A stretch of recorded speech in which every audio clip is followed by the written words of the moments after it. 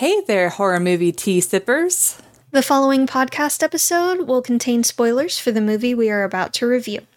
If you have not seen the movie and do not wish to have anything ruined prematurely, please do not continue to watch or listen until you have seen the movie. And welcome to the Horror Movie Tea Podcast.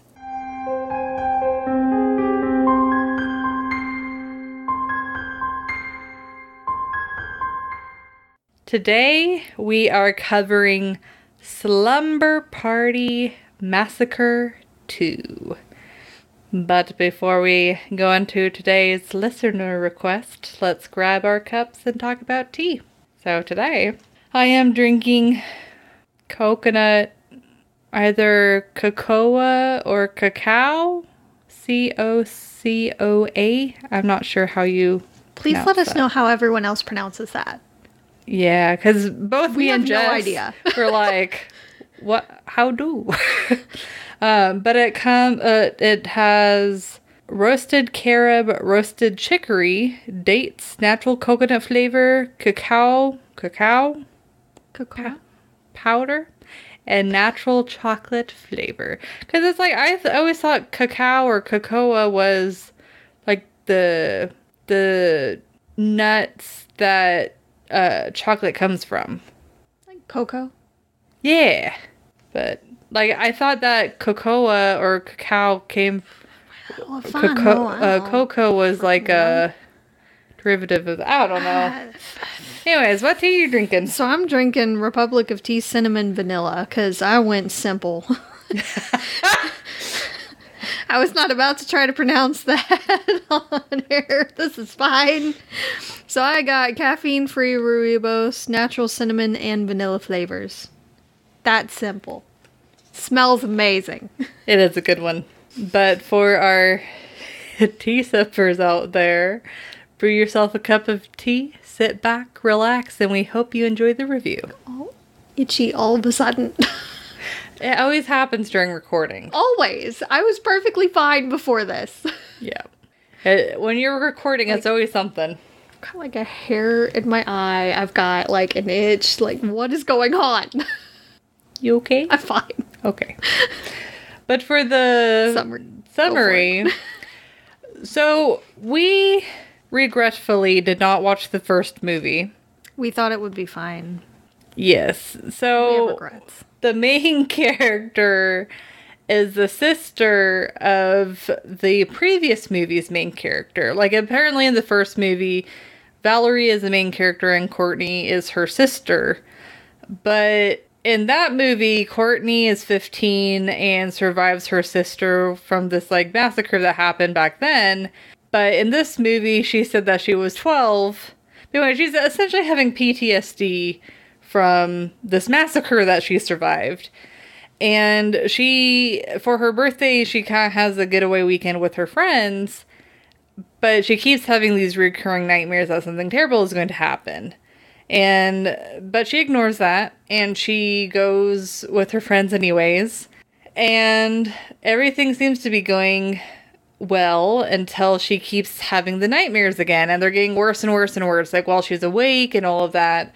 Well, this is disputed on whether or not it actually happened, but in the movie, it appears that the killer came from her nightmare land to real life to kill everyone. But then at the end, it appears that Courtney wakes up from the nightmare, but then again wakes up in an asylum type of place, like a mental institute. So, and we looked up to see if there was any explanation on whether or not it solidly happened, and there was nothing. There's some really interesting theories, but we didn't find, like, an actual explanation. Yeah, so we don't know. I wish we had answers for you. Yeah. I would like to think that she dreamt it all and then ended up waking up in a mental institute because she had envisioned that, and they're like, oh no, she really does need help. And then it was like her being haunted by her nightmares. But anyways, No idea What do you give it for entertainment, though? Oh, so for entertainment, I can at least say that this movie was more enjoyable than last week's movie. Yeah. I think you found that it was supposed to be a parody. From most of the things I was reading, it was supposed to be a satire, and I did see a lot of that. Yeah, like they take a lot of... It's kind of a mixture of comedy and horror. They even make references to Freddy, Jason, and Norman Bates. Yeah. So, by using their names. So, like, it was Officer Voorhees and Officer Kruger. And then her last name, like Courtney's last name, was Bates. So... Yeah, and I mean, even the movie itself, it felt like Nightmare on Elm Street meets Grease. Super campy. Like, yeah, it was like... Super campy. The fact that the killer came from her nightmare, but he also had really bad, like, puns, and he was, like, quoting songs. Yeah. But he also looked like someone that came out of Grease. I mean, it was that, but it was just... Yeah. Yeah. Anyways, but the characters don't have a whole lot of redeeming qualities, and they're not terribly they're not terribly easy to tell apart. I couldn't tell the difference between her three friends. Yeah, I mean, really, the best that I could do was their hair.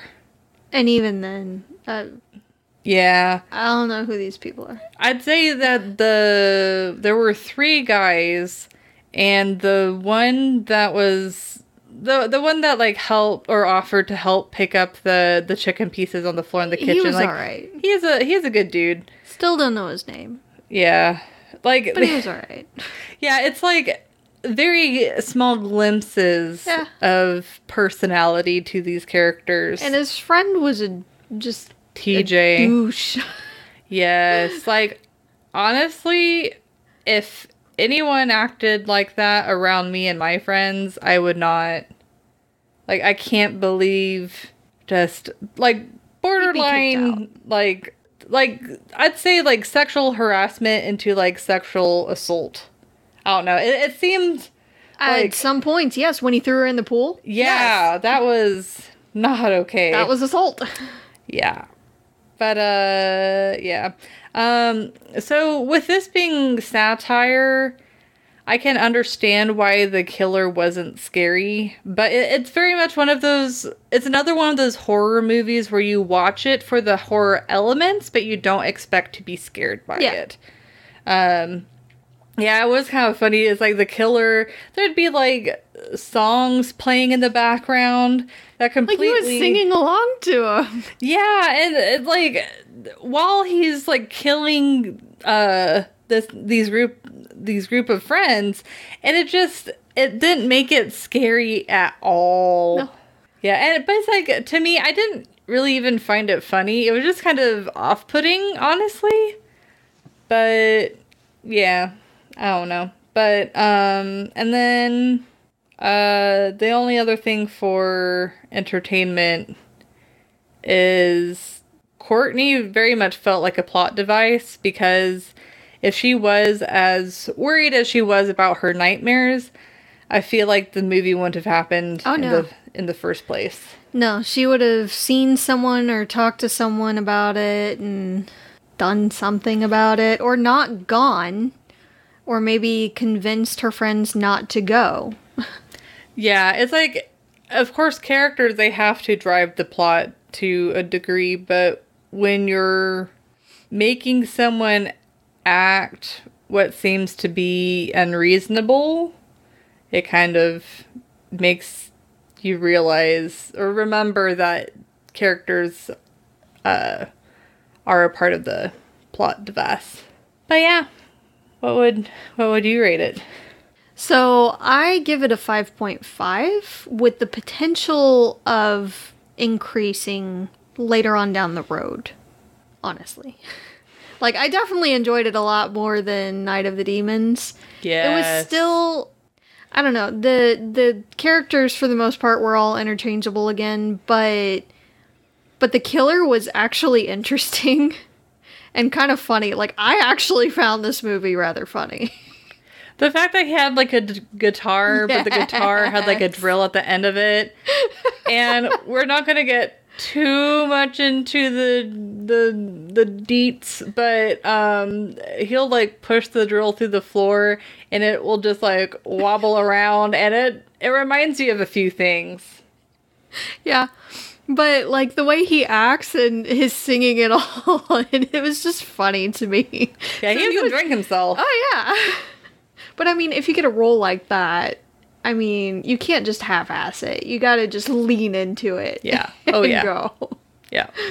So I thought it was hilarious. The only reason I can't really give it higher is because it was such a confusing movie to me. Because he doesn't seem to really follow any kind of rules in particular. Like, and again, we haven't seen the other movies, so we went into this completely blind, which we really probably shouldn't have done. It was a mistake. Regrets. But from the context clues, we gathered that she and her sister killed the killer the last time, and her sister was so traumatized that she ended up in a mental institution. Clearly, her sister is traumatized too, the main character of this movie, and she's still dealing with that trauma. But then the guy that's supposed to be dead shows up out of nowhere and starts killing everybody. And then she kills him, death by fire, but then it's still kind of in her head. So if she somehow manifested it, does it mean that he has the potential of coming back over and over again until she's completely dealt with it? Or was it all in her head? Or is it done and over with and she's just traumatized again? So it's a little confusing. Yeah, it's a brain fuck. A little bit. But other than that, if you don't like try to read really deep into it and just watch it to enjoy it, it's an enjoyable movie, and I'll probably watch it again. I'll watch the first one beforehand this time, but I'll probably watch it again. So it has the potential of a higher rating in the future, but currently, with a one-time viewing, it's a 5.5 for WTF factor. Yeah. I am hoping that we will eventually cover the first and the third movie. Yeah. I'd definitely be open to that. Yeah. If anyone wants to recommend it. Yeah. Maybe we'll push it through a little bit quicker. But let's go ahead to realism. Yeah. So for realism, I would give this a 2. And like, it wasn't as crazy and realistic as other movies that we've seen, but at the same time, Nightmare on Elm Street type of like realism. I don't know. But like, one of the things I wrote down was the weird drunk pillow fight that the girls had. I'm sorry, and it's interesting because the movie was written and directed by a female, and it just seems like a very like cliche thing to have a bunch of girls be like, oh, we're gonna have a slumber party and we're gonna hit each other and we'll be naked and and I mean, yeah, pillow fights could happen. That's a thing, especially when you're younger, but not naked pillow fights. Like, that was just weird. Yeah, Friends, it's like, even if you're super close to Friends, everybody has different boundaries. Yes. And while one group of friends might change in front of each other, another group of friends will go to the restroom to change. So it's just pitting too much and it's like, even if you're drunk, it was very much to cater to what they perceived to be the audience watching it. Yeah, it was more fan service. Yeah, and then having the guys watch them was just like super oogie. Yeah, it just Yeah. ugh. It was gross. But they did do some good things, like the tourniquet around the bleeding leg, That was good. and a lot of the wounds, like the slashes from the drill, they did appear to be like fairly realistic. I mean, the effects in this movie weren't too bad. No, they were fairly decent. But yeah, overall, The 80s had a lot of decent special effects for the most part. yeah. Yeah, they definitely used what they had to the best of their abilities. But it's like overall, to me, it's a movie that's a mixture of your typical horror to oogie to this is funny to what the hell just happened. All four of those things. Yeah. So I also give it a 2. Oh, twinsies. 2 is for twins. Okay, anyways. The blood was a little too watery and too bright red. Yeah. So that on the effects was just a little bit off. Otherwise, the other effects were pretty decent. Especially for, 80s, where you could tell it was fake. Otherwise, the effects are decent. The police officers, again, I know it's a satire movie and all, but it almost made it look like they had only 2 cops in the whole town. Like, when they called, they got them directly, which didn't make that much sense. Because they should be in their cars, like, patrolling or responding to other calls, and it would be, like, someone else answering the phone to respond. Especially at that time. Yeah. Yeah. But, whatever, and they're just not gonna respond at all. Even to give them a citation, a fine, anything like that. No, they're just, don't call here again. Okay. And then her next move is to then chunk the phone across the room and shatter it. So that's a good idea. That's a good one. I would have kept calling. Because eventually they're going to get so annoyed that they're going to come out there. Just say it. True. If nothing else to find you. And at that point, hey, while you're here, bad guy, right there. Death all over. You mind helping now? But, whatever. I do like that when the killer does actually show up and they realize that she's not just bullshitting them, that they run. Like, one dude tries to play hero and, I guess, give the others time to get away or take them on and throw them out or whatever, but when he gets hurt in the leg, he does get a tourniquet on it, which does help, and they keep going. Like, they try to flag down a car. The car's a jerk. Person driving the car, rather, is a jerk. And cars are not inherently jerks. And they keep going when the car doesn't stop. And they try to find someone to help. Again, the killer doesn't seem to follow any set of rules, so he just kind of appears where it's convenient and ends up killing them. But they tried. They do try. I do wish that the chick that got hurt in the arm tried to tie something on there to kind of stem the flow of the blood, because she would have been bleeding more than she actually did. But that's neither here nor there. I do kind of take issue, though, when Courtney and her remaining friend get out of the house and then start running through, like, a house that's being built. And they choose, like, the least convenient ways to go half the time. Ways that don't make sense. And they don't just keep going. Like, they keep trying to hide in a house that you can see mostly through everything. Yeah, the house doesn't have walls yet. No, there's no walls yet. Yeah, wood. It's just the beams. It's just the framing of the house at this point. With just a little bit of plywood floors for, like, the top floor. So, you're gonna find very, very little visual cover. And, like, no actual cover. So, especially with a guy with a giant drill for a weapon, that's kind of one of the worst places to go. Yeah. And then they decide to try to hide there. So it just... Drills are Wood's weakness. A little bit. So... They rolled a 1 and he rolled a 10. Yeah, it just didn't make that much sense. So... Whatever. Now, when she sets him on fire, to be fair, he did actually ask for it. But I'm wondering how the police got over there afterwards, because she was not in a very good state of mind after all the death.